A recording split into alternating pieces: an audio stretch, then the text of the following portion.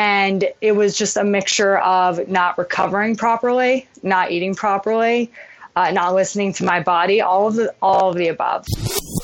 Diz Runs Radio, episode 656, starts in 3, 2.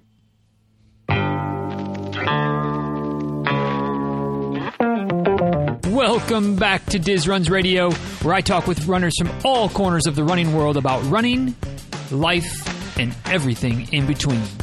I'm your host, Denny Cray, and it's just about time to head out the door for an easy run and a great conversation. So if you're ready, then I'm ready. Let's get started.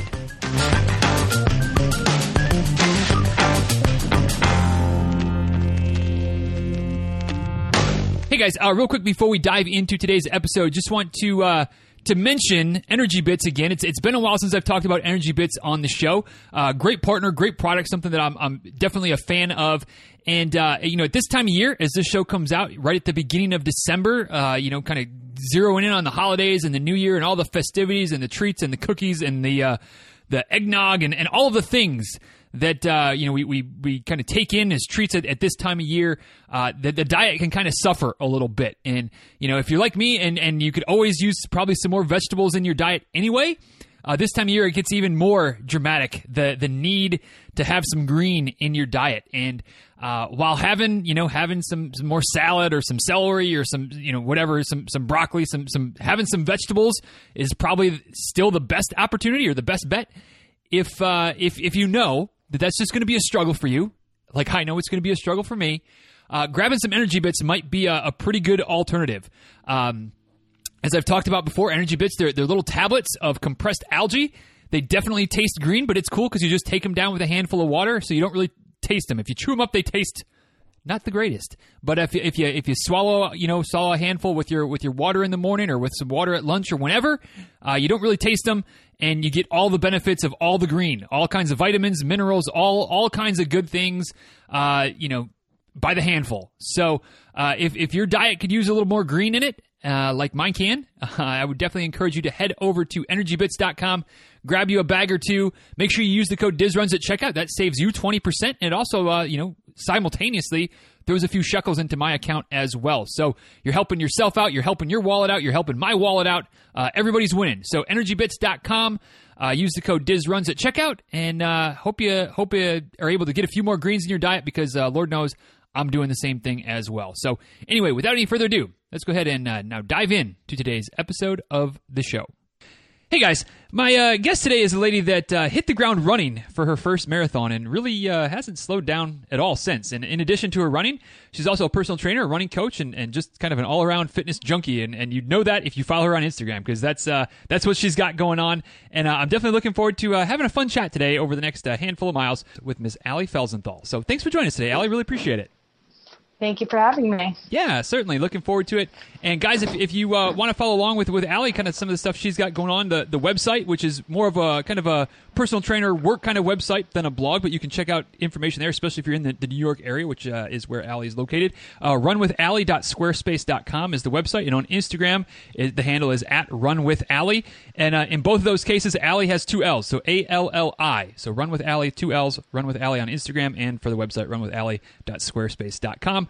And as per usual, we'll have everything linked up in the show notes. So if you're out on the go, can't write stuff down, forgot how to spell Allie, because that could trip you up a little bit there with the 2 L's and the 1 I, head over to the show notes, dizruns.com/656. We'll take you right there. We'll have the links, the photos, all the good stuff, all the things that we usually do in the show notes, dizruns.com/656 for today's episode. So, Allie, the way we always start off each episode is with the same simple question.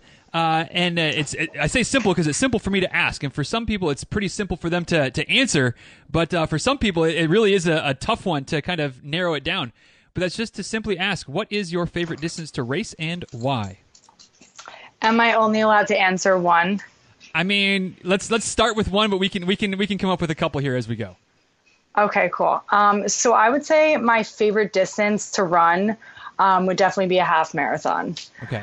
The reason being is because I feel like I could kind of like not sprint it, but I could, race it and I know how I'm going to feel every time. Whereas a marathon, it's more like how you're feeling that day, regardless of how well you've trained and whatnot. So like anything could really happen. You could get injured along the way, which is kind of scary. And same with a half. But, you know, if you're a marathon runner, which I am, you know how you're going to feel on a half marathon. You're usually training. Your training runs consist of 13.1 miles sometimes. So definitely a half. Okay. Yeah. If you could have some other options, what else would you choose? I love hitting the 8 mile mark because for some reason I just get this runner's high when I run 8 miles. I mean, maybe it's a mental thing. I'm not really sure, but me personally, that's when I feel like I've gotten, you know, both a good workout and I've gotten a good run in. Gotcha. Yeah, that is kind of that sweet spot where, you know, somewhere in that hour plus range usually is where, at least for me too, you know, I don't know that for me it's always a specific mile marker, but yeah, somewhere after an hour is like, all right, things are good. I'm warmed up. I'm ready to go. Yeah. So yeah, it's fun. Yeah, good. So Allie, you said that the half marathon is kind of where you got started. How did you get started in running in you know, specifically? I mean, as something, I'm assuming half marathon means you didn't really run much in high school, things like that, because not a lot of high schoolers end up with the half marathon, although I've been surprised. There's been a few. But how'd you get started in this sport? So my story is it's an original one. It's definitely unique. But I will start with, you know, just from the beginning. So I actually was a swimmer. And that's how I built up my endurance, I would say. I swam for my entire life. So like basically all through high school. I was the captain of my swim team. I was on a club swim team. I almost went to the Junior Olympics. Wow. And then I kind of like lost my passion for swimming. And in college, I just ran like very leisurely. I would just like go to the gym, run outside. And then after college, I wanted to do a half marathon. So I did the Brooklyn half and I finished with a pretty decent time, you know, without any injuries. And I felt good. I felt really, you know, confident and like, yeah, I just did that. I just did a half marathon. So then, do you want me to go into like basically my marathon story? Like everything? Let's dive into it. Okay, cool. I love it. So I do not recommend this from my personal training bias standpoint or anyone that anyone should do this. But I really wanted to run a marathon. And for New York City, it's really hard to get in. Mm-hmm. And that's where I'm based. So that just is the easiest one for me to do logistically. So my coworker at the time when I was in corporate America, because I was in corporate for 6 years before I was in the fitness industry, she got sick and it was around my birthday where she asked me if I wanted to run under her name. Oh no. And I did it. Mm-hmm. And I finished under 4 hours without like training or anything, like did not train at all. So, you know, I do believe that the ties to being an endurance athlete my entire life and just being overall well conditioned, because that, you know, does keep you in good enough shape. Right. But then, you know, after that, I was like, okay, I have this new passion now. I like it. I had a work trip in LA and there happened to be a marathon in LA at the time. And so I signed up for that marathon, and during my work trip, I extended it so I could run it, and I dropped 14 minutes off of my time. And I missed Boston by 50 seconds. Oh no. I know, right? And at that time I was like, I didn't even know what Boston was, because I wasn't really a seasoned runner, I would say. I was just more like, oh, this is really cool. I'm good at it. Great. And I was very passionate about it. I still am. So there was one last race I could run that year to qualify for Boston. It was the Rock and Roll San Diego Marathon. Mm-hmm. And I booked a flight ticket right away, signed up for the marathon, and I flew there. My mom came with me. She's my biggest fan, you know, because she was kind of just like, okay, that was just really random.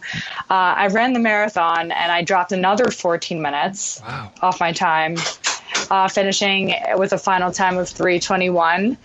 And I qualified for Boston by 14 minutes. Wow.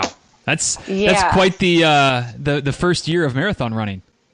Yeah, that was definitely the first year. And then, so I ran Boston. This was like after like strength training, by the way, like after the first one, like I did light strength training. And then I ran Boston and I matched my PR. Wow. That I ran like to qualify in San Diego. So that was 14 minutes ahead of the qualifying time for my age bracket, which is 25 to 29. Wow. Yeah. So many things in that I feel like I could ask questions on and pick apart, but that's, I guess maybe the first and foremost is just, I mean, congratulations. That's like, Thank you. I'm one of those runners that's a little bit a bit envious, a little bit jealous, where it's like, God, like I need to get a fair bit faster and another 20 years older to kind of have Boston be something that's a bit more realistic, at least at this point. And here you are, one of those runners that didn't even really know about it, and just oh yeah, I'm that close. Well, shoot, let me book another one and see what happens and take off. But it's still quite the accomplishment. So congratulations. Thank you. I also, I want to add something, like I want to go further into, why, basically I've changed my approach to marathon running. Okay. And I'd love to share it because I think it really will relate to your audience and relate to runners that are just starting out, people that want to just start to run, to the most elite athletes out there. Go for it. Okay. So I entered the fitness industry. Best thing I ever did, by the way. So if you ever want to know more about that, just leaving corporate and going into fitness, it's really, it's hard, but if you're passionate about it, it's 100% worth it. So I was obviously, very passionate about running, right? So I was like running all the time and then training clients, getting my certification, and just, I wasn't stopping. I wasn't taking a second for myself. I still have issues doing that. I have to block out time to do that, actually. So this past year, this past April in 2017, I actually pulled out of the Boston Marathon because I injured myself. And it was because I overtrained. And it was just a mixture of not recovering properly, not eating properly, not listening to my body, all of the above. And, I was seriously in Dick's Sporting Goods wrapping my leg in K-tape, no joke. I was convinced. I was like, I'm doing this tomorrow. And then, I was just I took a step back and I said, this will make me a better trainer, coach, and athlete if I take a step back, take myself out of this race, and because this is my career now. I am in fitness. So I did that. I watched the race start in tears, but it had a silver lining to it. It made me understand the pain points that runners go through when they are experiencing pain and whatnot, and inspired me to help runners PR for themselves. So that's what I actually did this past, a month ago. Wait, it's November. Just kidding. This month. This month. So I helped one of my clients now break 4 hours, which was his goal, his lifelong goal, bucket list goal, in a marathon. And that was at New York? And that was the New York City Marathon. Wow. Yep. Wow. Oh man! Again, as per usual, lots of things to go into that I feel like I could dive deeper on and probably spend a full episode on each of these individual topics. So we'll see where this leads us, and certainly we'll leave a few stones probably unturned, not on purpose, but it's just the way that things work. Absolutely, yeah. So going back to the original kind of getting into running, I want to run this half marathon, and then let me run a marathon, and kind of where the story started. You mentioned that you think that the swimming and the fitness background had a big impact on that, and I certainly agree with that. I mean, if you had that cardio base there, then it was just a matter of going out there and running. But I'm curious if you had any, at least initially when you were first getting into running, any issues with the pounding, because I've talked to some folks that have had a swimming background and really struggled when they switched to running, which obviously weight bearing, pounding, force load, all that good stuff. And what kind of issues did you experience when you started, getting out of the pool and start running for those first times in those early days? I love that you asked me that. So, of course, I got into running. I was one of those people. I ran like 7 days a week. That's highly not recommended at all. For example, swimming is a great way to cross train or, do something that's lower impact, like something like if you go on the Concept 2 machine or just something that's not jamming on your joints, like running does. Now, my entire running gait, and so for everyone listening, that's your stride, it was completely off. I was absolutely misaligned. So I was propelling off my right foot, like more as in bearing weight more on my right than my left. So it kind of looked lopsided almost. And I was overpronating on like my right foot as well, which you never want ever. That leads to injuries, and that all makes sense to why I had piriformis syndrome and a quad strain, which was my injury. So to backtrack to, how did I like get my running form done, or what was it like? It was completely off. Completely. And I didn't even realize it until I got injured, to be honest with you. Well, yeah, because why would you? If it's not broke, everything must be right. So you just keep going and like you said, you're all in. So you're 7 days a week. And how long did it take for the injuries to start to develop? So this is interesting. So as I, dove into like fitness as a profession, obviously, I began to really like learn more about like the why and the science, and everything began to make sense. And wait, sorry, can you just repeat that question one more time? Well, just like, if your gait was messed up and you weren't used to the pounding, I'm just curious how long it took for the injuries to show up, because there's no way that you would know that your gait was messed up until there was something wrong, really. Exactly. So, it was about a month before the race that I realized something did not feel right in my right leg, like in my right, I want to say like upper thigh area, but it wasn't that bad. And I just didn't listen to my body, and I kept going. I kept training. I kept running. I didn't even get it checked out by like a physical therapist or like someone. Like I just, was being stubborn. That's a really great word. And I was very focused on my work. So like training my clients in addition to training myself. So yeah, it was, mistakes happen. People are people. Right. Well, and you were just being a runner. I mean, that's what runners do, is like, a little something, like whatever, it'll go away, or, running's, it's ridiculous when you're not in the moment, but I've been there, still am there once in a while, where it's like, it hurts a little bit, but whatever, like I'll just keep running, and knowing that running is probably what causes issues, so running is probably not going to solve the issue, but exactly. it's runner logic 101 right there that we all fall victim to from time to time. Yeah, exactly. You're like, oh yeah, like my knee hurts. It's fine. I'll just keep going. I have like 3 more miles. It's not a big deal. Right. Yeah. And then I've got another run tomorrow, and I'll be fine for that one too. And it's exactly. It's a downhill situation from there. And it's downhill from there. Yeah. If you don't take care of it. Yeah, definitely. So you're you're kind of still staying back in the time machine here a little bit, getting into running and really sounds like enjoying it from the get-go, at least once some of get some of the adjustments and figure out the stride a little bit, and some of the aches and pains start to go away because your body starts to adapt to it. Were there ever any moments, maybe especially in that first marathon, that first New York, or maybe even when you're out in LA recently after that one, where it doesn't sound like it, but I'm still going to ask the question, where you just thought this is ridiculous? Because for me, I also went into my first marathon, maybe not quite as undertrained as you, but certainly very much undertrained, and not having the swimming background, so that makes a big difference too, of course. But I went into it, and somewhere around 18, 19 miles, this is dumb. I will never do this again. Running sucks. Marathons are stupid. People who run marathons are stupid. And then, of course, here we are 10 years later. I have a running podcast. I coach, I run, and yada, yada, yada. Did you ever have any of those moments, or was it more or less love at first sight for you as it comes to running?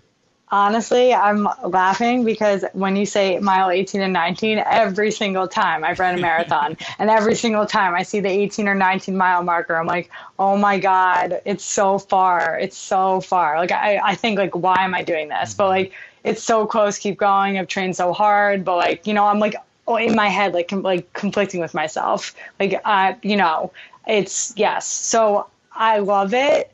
But at that moment, no, not so much. So even still, the conflict is there at that stage of the race. Yeah, yes, it is. I do want to say that having, I guess I didn't even realize it. Swimming, yeah, it made me overall well conditioned, and it built up that endurance. So being overall well conditioned, like strength training and strength and conditioning is like imperative for every runner to actually, in terms of not only injury prevention, but performance too. Yeah, that's something we can dive into as well. I would love to talk more about that because I'm a big believer in what I call the little things, which is one of those oxymoron statements. Because doing the stretching and the foam rolling and the strength training and all that stuff is far from little. Like it's vital. That's not a little thing. Right? Come on. I know. Are you kidding? No. Foam rolling is not a little thing. Definitely not. And certainly it sounds like you've figure that out, maybe sometimes the hard way, but certainly, you get around enough runners and start hearing conversations. You're like, oh yeah, maybe I should try that too. But before we get too much into that, I just have to ask, do you still swim, or is that just kind of a thing of the past for you? So, like competitively swim, no, but could I get in a lap pool and swim? Yes, I could. Do you? Do I currently? I haven't in a while, just because I've been. I've changed my training a little bit. I've been experimenting with, other types of training. No, maybe I should. I actually really want to do a triathlon. I was actually talking to one of my managers about this the other week. Well, I feel like, again, from just throwing myself under the bus, I won't throw everybody else and say I feel like everybody's like this. But for myself, that swimming part is the piece that holds me back from dipping my toe in the triathlon water once in a while. So, you've got that piece. Well, it's like and you have to be aware of this. That there's a difference between I can swim, but swimming is a little bit different than I can get in the pool and splash around. I can go to the beach and swim, but it's not that constant. Just swimming is just that's and it's it's just it's just a quarter of a mile if it's a short triathlon, or it's just a mile or whatever. No, that's a long freaking way to swim. So it's something that's kind of, I don't even know if I'd say it's on my bucket list. It's out there. I've learned to never say never, but right now there's just not a whole lot of desire for me to figure out the swimming component enough where I could conceivably do a triathlon. To be honest with you, a lot of it is about the breathing. Yeah. And I mean, I've never had really good, even not good swimming lessons. So it's I can, and this is, a complete aside, but I can swim and breathe. If I'm doing a sprint, I can do one length of the pool and be fine, but try to go at a conservative pace. And then my breathing gets all jacked up and I'm swallowing water and oh, screw this. I'm done. No. I'm getting out of the pool. Yeah. But I mean, you're a marathon runner. You have that mental toughness. You can't give up like that. Yeah. I mean, yes, you're right. But I've also, I'm also a marathon runner that knows when I'm in over my head in the pool. And so I'll just continue to splash around and enjoy it and make it fun.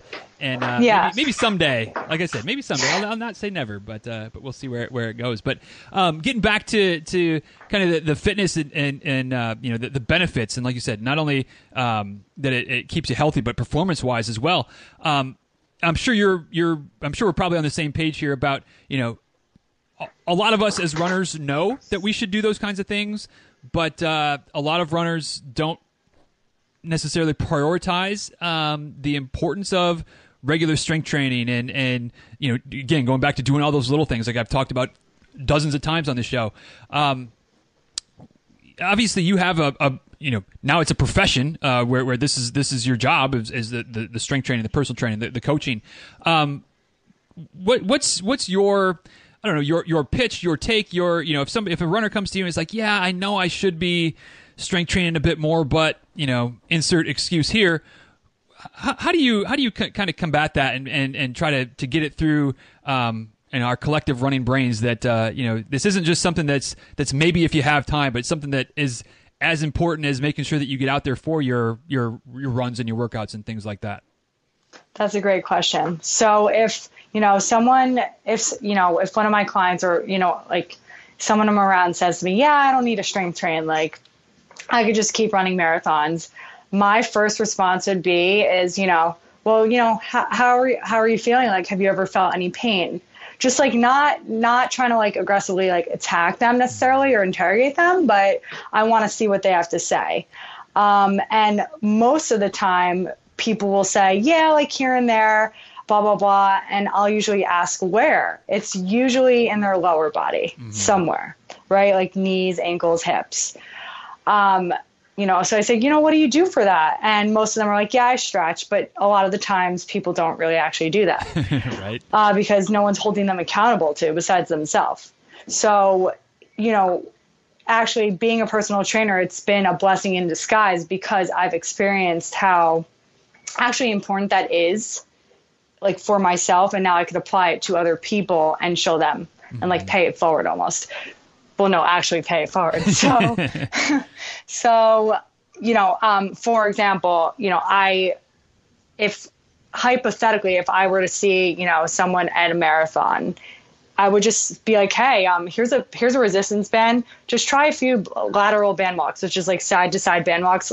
Tell me where you feel that. And a lot of the times, most people feel that, kind of in the back part of like their like glutes, and in their like upper thighs. And they're like, wow, like I never really worked that part of my body. That like feels really good.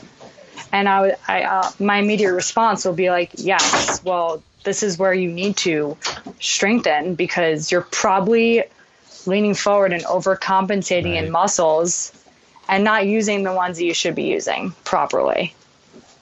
Yeah. It's so I keep it very simple because, I like people to respond and then I could go from there. There's so many different things you could say, and then that's going to bore someone. Yes, definitely. Right? Definitely got to keep them engaged when you're having those conversations. What are some? I mean, you mentioned the lateral walks with the band, which are great exercises for sure. Yeah.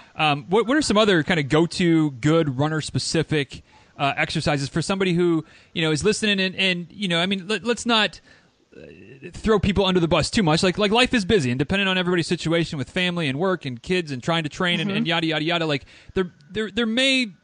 You can always try to find a way to trim away a few minutes here and there, but there may be a legitimate, it is hard to get to the gym for an hour 3 times a week or something like that. But what are some good exercises from your experience, whether things that you do or your clients do, or maybe a bit of both, that people can mix in with, the kind of equipment that you could pick up at any store or even without any equipment and be able to do it in the house, in the living room. Just like just body weight. Yeah, body weight type of stuff. Exactly. Yeah. So you could do, so for, someone that's like running even, body weight squats, like staples. Okay. I wouldn't even necessarily say deadlifts, but even if you pick up a book and like, you could like, just like do deadlifts, that's really, really important. So body weight squats. Also unilateral exercises. The reason being is that trains out asymmetries, which, ties back to when I said my running gait was off. You want to be symmetrical on both sides. Just real quick, Allie, just for people that aren't following the lingo, unilateral meaning one leg at a time. That's my gibberish. Gibberish. It's fine. Yes, one leg. Yes. I've been guilty of that one leg too, or one arm. Working one side of the body at a time, and then making sure that things are asymmetrical, because that's meaning that they're not equal from one side to the other. So you might notice, for people that are listening, you think your balance is good on both sides, but you always only balance on one foot. Try balancing on your other foot, and probably you're going to wobble a lot harder on one side or the other. So that means you're asymmetric. You're not equal on both sides. So just to make sure everybody's following along with the lingo here. So sorry to cut you off, but go ahead. Yeah, no, you're good. Also strength, not just balance. Right, of course. Strength. So like, for example, like pistol squats are a really, really great go-to because they really hit your quads, but they also really hit your hamstrings and your glutes. Those, love those. You could do them at home too. If you're sitting on your couch, even like sitting up and down on your couch, highly recommend that. Right. Hip bridges. So if you're on the floor, and you're raising your hips up and down with 2 feet on the floor, bilateral for all those listeners, right. That's really good too. And then you could make it, one-legged by just keeping one leg out and straight and lifting your hips up, squeezing your glutes at the top, going back down. I also definitely recommend, trying, you need to know how to do like a push-up because, obviously you want to be overall well-conditioned. The reason why that's important is because like you can't just train your lower body with your upper body. So you really need to have a core. established. So if you have groceries, or, if anyone has groceries, carry them at all times. Right. But, definitely like a really big go-to that I do is I'll take a resistance band, or I'll even just like hold a plank or hold what I call V-ups for 30 seconds, like 3 of them for 30 seconds. Not every day, but like do it at least like 4 times a week, right? So as you slowly build up your core, it's going to stabilize your spine, leading to ultimately better posture, right? Right. And then that will allow you to do other things, such as some pulling movements and pushing movements. So some pulling could be, if you have a resistance band around the house and you tie it around, maybe like the bottom of your couch or something, and you're just like pulling, doing like kind of like seated rows in a way. That's pulling. That's great. If you can't do, that, if you don't like have a resistance band, I would say, just maybe just like taking anything laying around and like trying to like do like a bicep curl with it, or like some sort of pulling, or like some sort of something you would do with like the lat pull down, or like something like that. Even like a pull-up bar, but don't just go straight to pull-ups, is like what I'm saying. You kind of get the gist. So you want to basically, you don't only want to be doing pulling exercises, because that will make you imbalanced. So you also want to offset that with pushing. So when I was going back to the push-ups, start on an incline, like go on the side of your couch, do some push-ups, do even wall push-ups. That's great too. Anything like throwing a ball against the wall, you're still pushing. Right. So, things like that. Those are all things you could do at home. Yeah, totally agree. And those are all great suggestions. And guys, if you're not familiar with how to do those, YouTube and Google. I mean, just any of those names that Allie mentioned. We'll try to list out a bunch of them in the show notes as well. And stay tuned, because there's some things coming down the pipeline that'll address those. But for now, just head over to the Google and the YouTube. How to do a V up. How to do a row without how to do a seated row. How to do a bent over row. How to do a standing row to get some of those pulling exercises. Like they're all over the place. You can find them.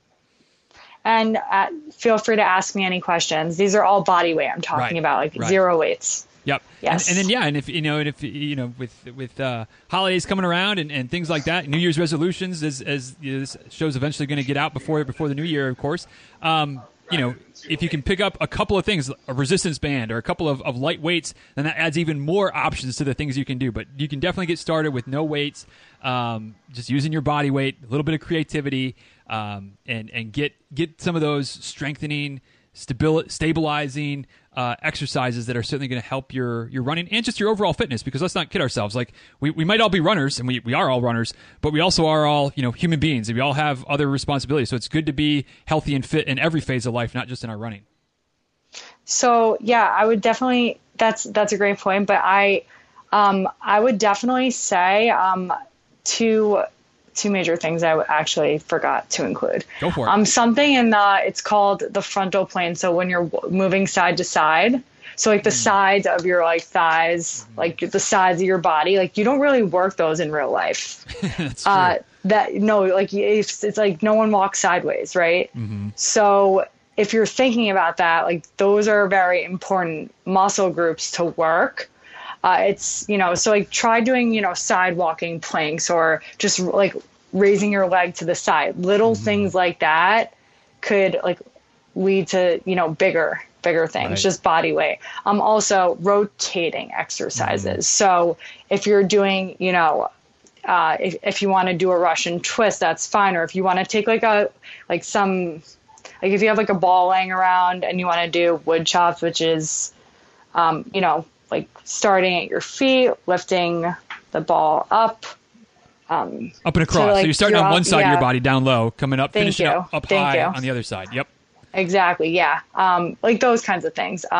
It's also, it's just very important, just because you want to like be working like contralateral, which means like opposite limbs also as well, like your right arm and your right leg, for example. Right. So you're just better balanced. And also that like really engages your core too. Yeah, exactly. And you know, the reason why from a running perspective, when we run, you know, your right leg goes forward and your left arm swings forward. So you've got this you took the words out of my mouth. So yeah, exactly. Having that rotational stability is definitely important.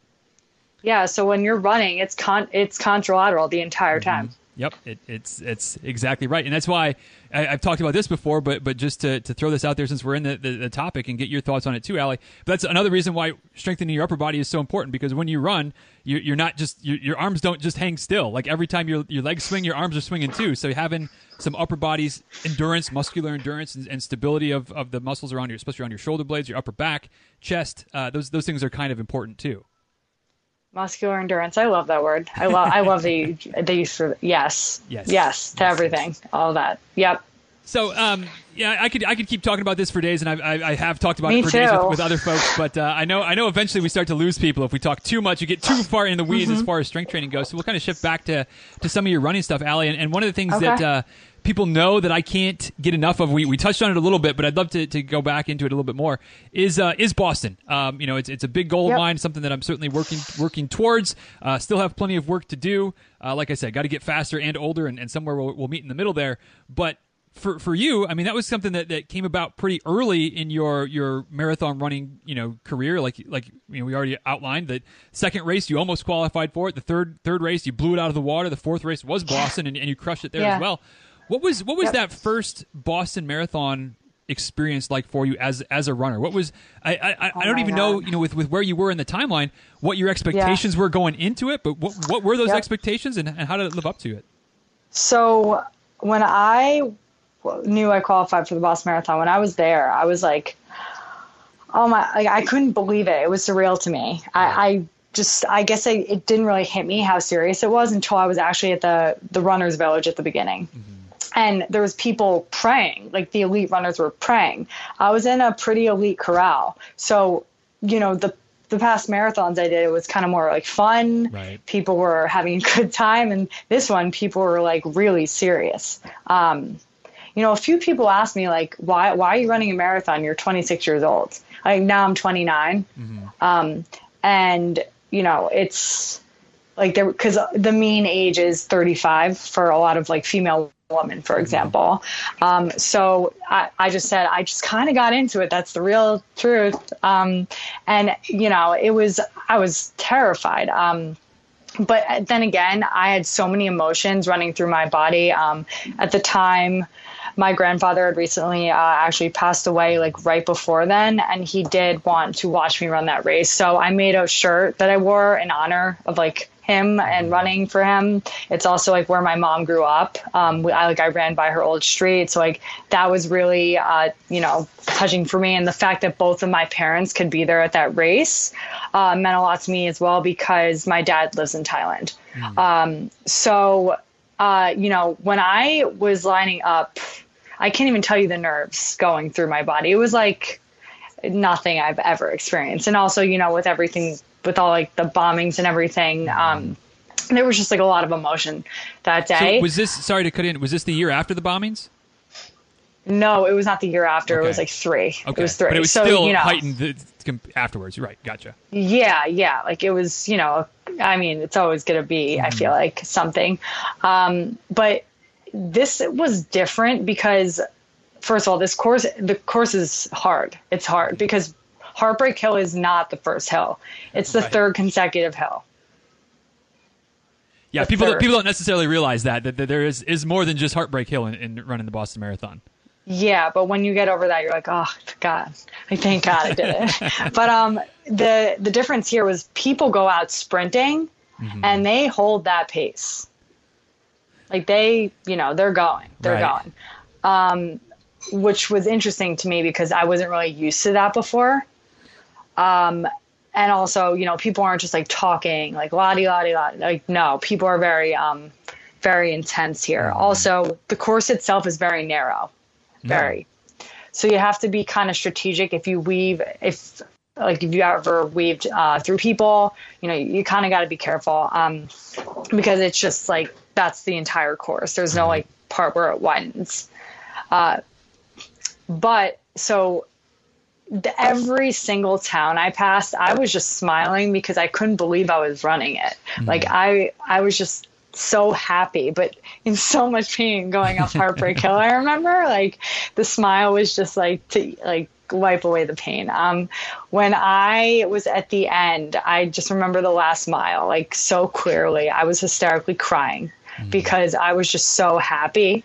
Like I like couldn't even like believe that I was running this race. And when I passed that finish line, the first person I saw standing there was my mom. Wow. And I just like broke down into tears, and she was like, "Are you okay?" And I was just like, "I did it." Like that's what I kept saying. I was just so happy. It was one of the best feelings of my entire life. I'm sure you could relate in terms of like running a marathon in general. And then it sounds like it was just ramped up even more for that race, for sure. Yes. Would you say that you, because I've had this conversation with folks as well about the running it for fun versus racing it. Where would you say that you fell onto that spectrum? What was it? It sounds like there was maybe kind of. It sounds to me like it was kind of halfway in between. But would you say that it was a run or a race or a blend of the two for you for that experience? So, yeah, I totally missed that part of the question. And thank you for resurfacing that. So I went into the race like beforehand, being like, I want to drop a lot of time. I want to run this like a real runner. And when I got there, for me, it was more about the experience of like running the Boston Marathon. I, of course, wanted to match my PR, which I did.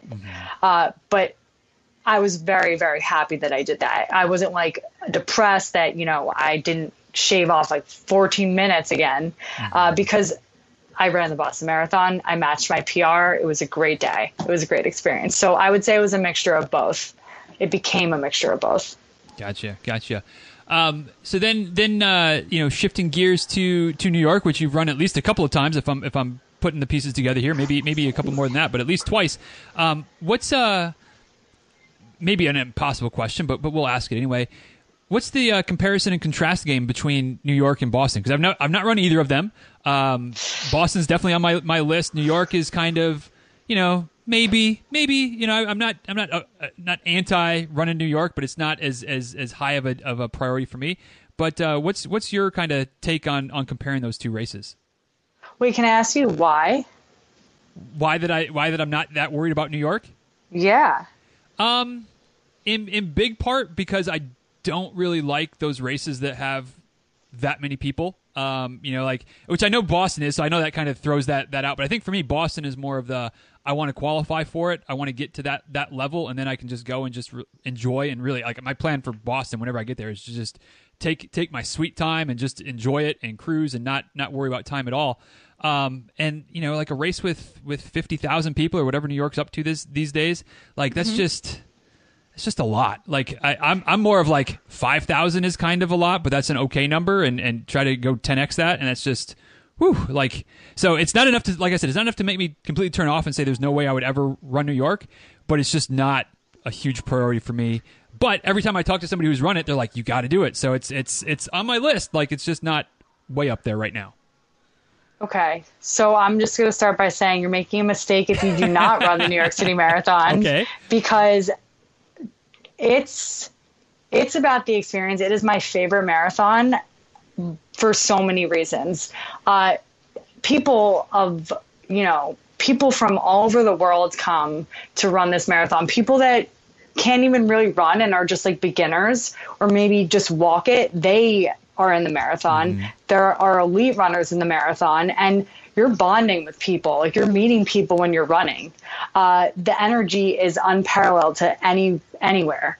Every mile along the way, aside the Queensboro Bridge, which there actually were spectators this year, like illegally, but like that's like the one area where people cannot watch the New York City Marathon. And so it's just like amazing to see so many New Yorkers out cheering, like as a community, just like cheering all of these runners and maybe even non-runners like doing this race. It's just like, I don't even think of it as a marathon in some ways. It's just it's a way to bond with others. It's an event. It's it's amazing. Like you run through all the different boroughs, you see all like the kind of different, like the different people, like the different like ways like the boroughs are, and like the types of energy, like just when I was like running through like Harlem, like they were like, do the Harlem Shake, like they like played that. So it was just like funny, like I was laughing. But it's just like, it's almost like you're running through like an entertainment like run. It will always be my favorite marathon for like so many different reasons than Boston, because New York City is just about the experience. It's amazing. I highly recommend that you do it. Boston is, obviously it's the most competitive race in the world. Mm-hmm. So people that run Boston are usually serious runners, and that's great. And that's what's great about Boston, because if you're running that, you're an elite athlete, in my opinion. In most people's, it's a different kind of, like, I want to say subset of people that run that versus New York City. Okay. You're good. I mean, like I said, you don't need to like hard sell me on New York. Although I'm trying to. You are. It's not even because I'm from New York. I'm telling you, it's like you can't not smile. Like, it's just amazing. Yeah, it's like I said, it's something that I kind of keep thinking that one of these years, and of course, you keep thinking one of these years, and eventually you run out of years. But one of these years, like, I should probably put myself into the lottery for it and see what happens. And if I, that way at least I'm in. And if I get pulled, then all right, well shoot, then we'll go do it. And if not, then whatever. At least I say I entered the lottery. But haven't done that yet. But one of these days we'll put that plan into action. Yeah, absolutely. So one other thing before we wrap up today, Allie, that I'm a little bit curious about, and I don't know, we can go into a lot of detail, or we can kind of gloss the surface of it, but something that got lost in the shuffle there at the beginning part of your story was that you were in corporate America. You weren't into this whole fitness world, personal training, coaching, all that good stuff. And obviously now you are, and you're all in, and you're super passionate about it, and it's I'm there too. Like I left the corporate world to kind of do this thing as well. What was the, since I know we don't have a whole lot of time left, what was kind of the straw that broke the camel's back that got you from to make the leap? Because I know that when I was doing it, it was like, you start to think about, the benefits and the vacation and the yada yada, all the reasons that you should maybe stay in the other world and not jump into self-employment and things like that. But what was that kind of transition process like for you to make you finally make the move, and do it? Can I just be honest with you for a second? Of course. My heart is beating so fast because that just reminded me of why I made the change, and reiterated and rehashed in my head of how happy I am that I did.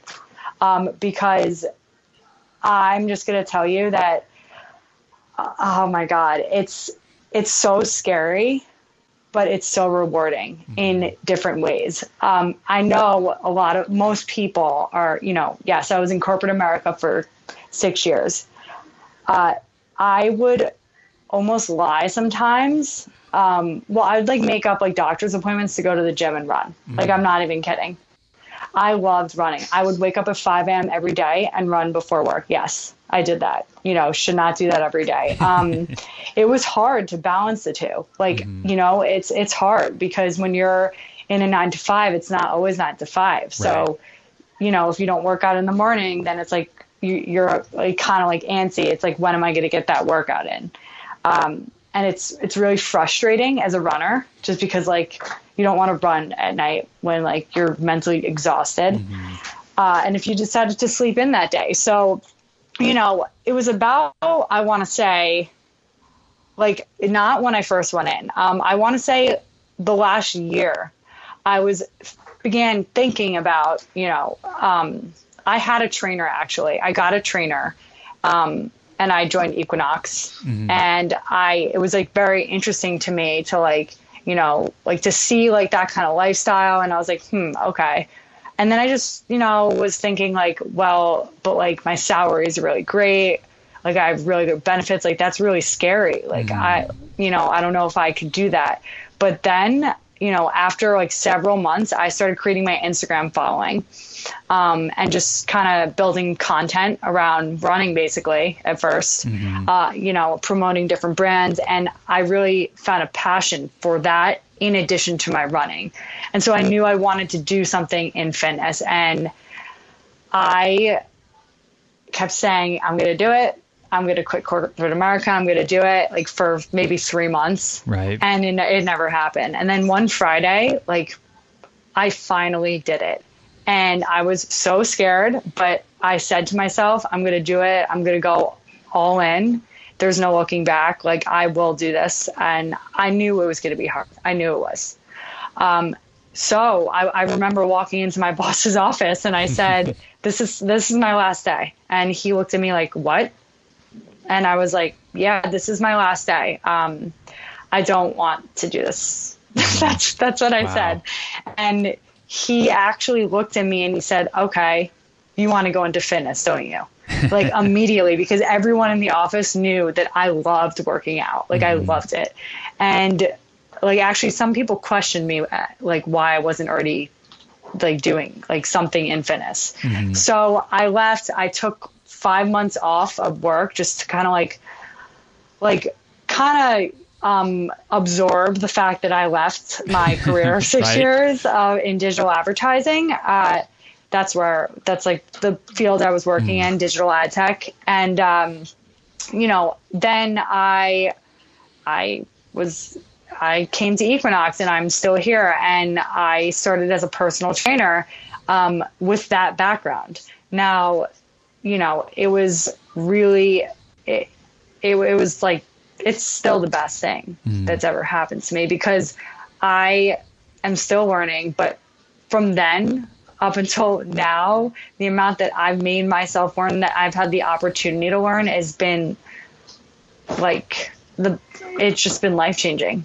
It's been amazing. And yes, it's been really scary, but as time has gone on, things have just gotten better in terms of what you mentioned, like, salary, like benefits, just a balance a little bit, having to worry less about, like, can I make a living off in this career or whatnot? It's really what you put into it. I want everyone listening to understand, like, you cannot expect things to happen for you. You really have to be a go-getter. In this industry. Yeah. So I want to say that if you're passionate about it, the money follows. Passion comes first. Yeah, that's totally agree. And I know for myself, I feel like I hear a lot in some of the entrepreneur circles and things like that, where it's like, we all know this, I think, intuitively, but sometimes you forget there is no overnight success. So it takes some work to get to that point. But yeah, if you're passionate about it and you stick with it, the success can come. Same with running, of course, too. If you just dabble, you're never going to see that growth as a runner. But if you stick with it and commit, you can see that growth, month to month and certainly year to year. One other question about the professional switch for you, Allie.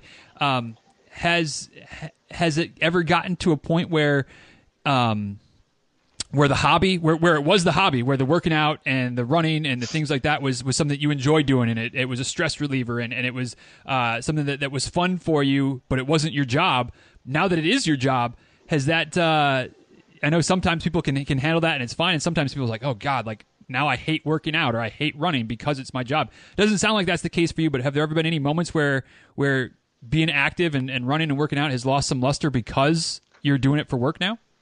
So aside from when I overtrain my body, no, because anyone that I work with at Equinox, like at Rockefeller Center, will tell you, I almost have to remind myself that like my workout hour that I block out is over, because I love, and I don't just run, like I'm whatever I've programmed, like whatever I'm doing, I enjoy it. I'm not just doing it because I'm a trainer. And it also helps me to enhance my clients' programs. But no, I've never gotten sick of it. I love it.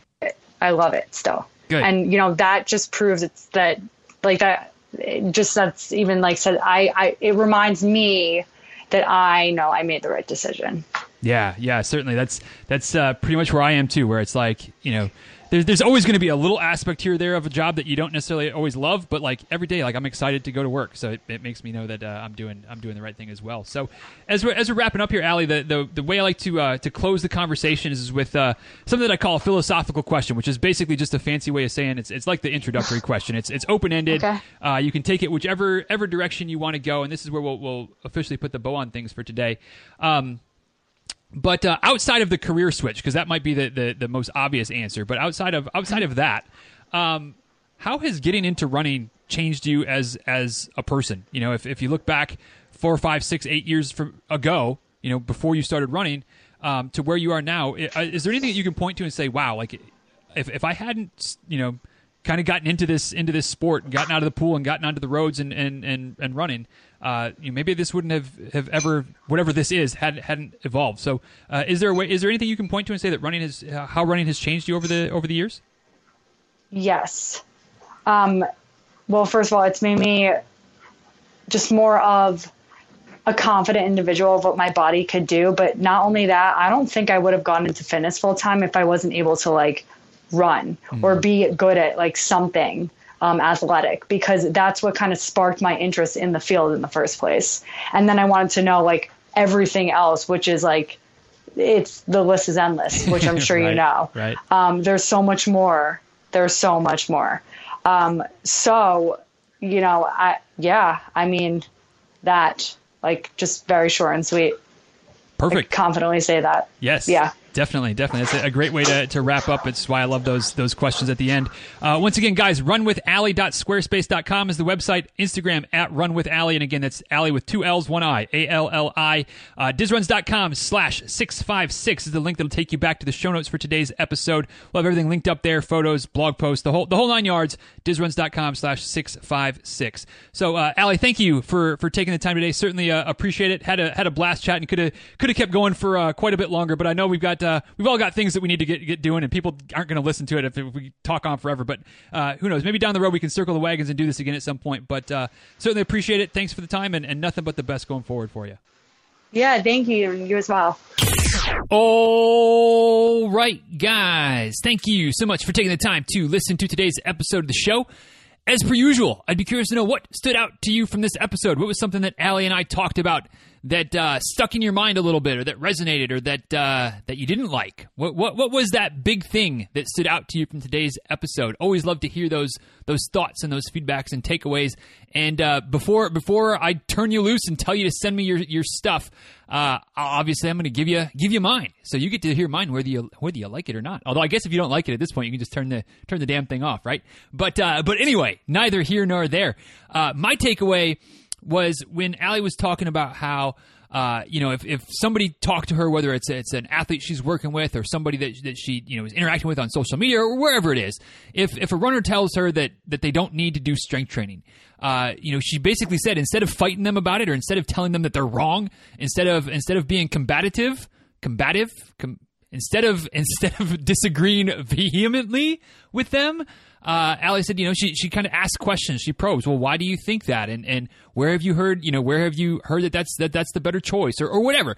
But basically, the moral of the story there being that she doesn't confront them. She isn't directly confrontational, directly combative towards that person. Instead, she engages in a conversation.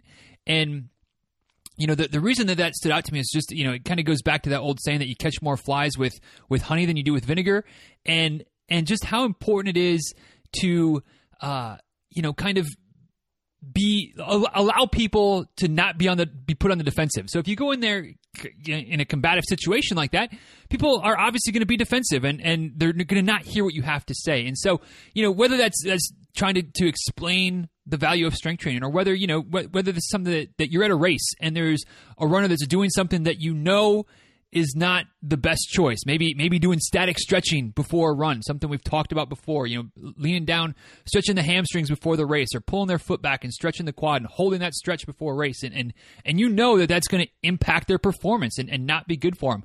Instead of just marching up to that person, especially if maybe it's a friend or something like that, and being like, dude, what are you doing? Like, that's the dumbest thing you can do before a race. They're going to go on the defensive. But maybe, there's a way to have that conversation a bit a bit softer, a bit more gently, and be like, "Hey, I see that you're stretching. Does that help you, run better?" And get them talking. And then you can be like, well, because I've heard from this clown on the internet, this guy named Diz, that actually makes you run slower after you stretch like that. And I'm just trying to figure this out. And it's a way to kind of start the conversation. And for the record, the physiology is on my side on this one. Static stretching before a race, especially before a hard run, decreases muscle power. So you're going to run slower afterwards. So, physiology, science for the win. But again, you don't come into it with that attitude of I'm right, you're wrong, but you come into it with an attitude of I want to understand. Talk to me. Tell me why you're doing these things. And it's just, it's just something that obviously we can use in running, but we can use it in all other areas of life as well. When you're in that situation where it could be, where if you kind of come at somebody directly, they're going to get defensive. The situation, whatever the situation is that you're trying to resolve, it's not going to resolve very well. But come at it gently. Come at it with kindness, with love, with peace, with humility. And you've got a much better chance of engaging in a conversation and then getting somewhere, and Lord knows we don't need any more politics and social media type of conversations here, but another perfect example. On social media, it's you're wrong, I'm right. Well, maybe that really is the case. More often than not, it's somewhere in the middle, but you come at it with that direction and it gets nowhere. But you come at it with, I'm trying to understand this from your perspective, because the way I see it, it couldn't be more wrong, but maybe I'm missing something. So you come at it with that kind of humility, and you can start that conversation, and maybe you can see some things their way, they can see some things your way, and you can find some common ground. So anyway, there's so many applications for this, so many ways that we can use this type of not being combative and not putting somebody on the defensive. And that was just why I think in this climate that we live in these days, that comment from Allie and her whole answer to that question really just resonated with me during this episode. So that was my biggest takeaway. What about you? What stood out to you from this episode? You can leave me a long, drawn-out message like this, or you can leave something short and sweet. But as whichever way it is, I definitely love to hear those takeaways. So let me know on the Twitter, on the Instagram, @DizRuns. Shoot me a message, tag me in a post, whatever it is. Love to hear those types of things. You can also shoot me an email, of course, dizruns@gmail.com. And last but not least, although there's probably other ways as well, but the last of the big ways is to head over to the show notes for this episode, dizruns.com/656, and leave your comments and thoughts and feedbacks and takeaways right there in the comment section of the show notes for this episode.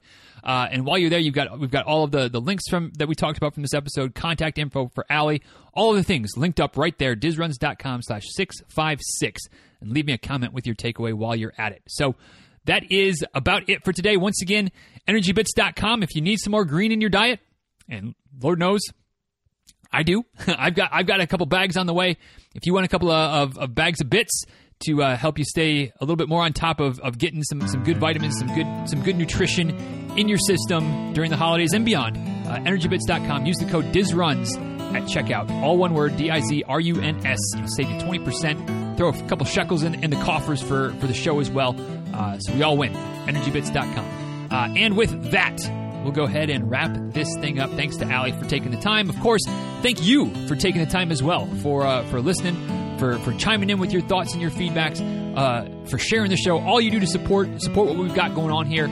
It's been I know we're not quite at the end of 2018 yet as this show gets released, but it's been a hell of a year, and certainly looking forward to making 2019 even bigger and better. I've already got several plans, several ideas, several possibilities, and hopefully with a little bit of luck and some more hard work, there'll be some more things coming as well. But it's been great, and you guys are all at the center of it. Everything that each and every person that listens to the show does to help us grow, to tell others about the show, to buy me a cup of coffee, to leave a review, all the things. Appreciate you guys. So thank you for listening. Thanks for being you. And until next time, please be well. Take good care. Thank you again for listening, and we'll talk soon, all right? Take care, guys.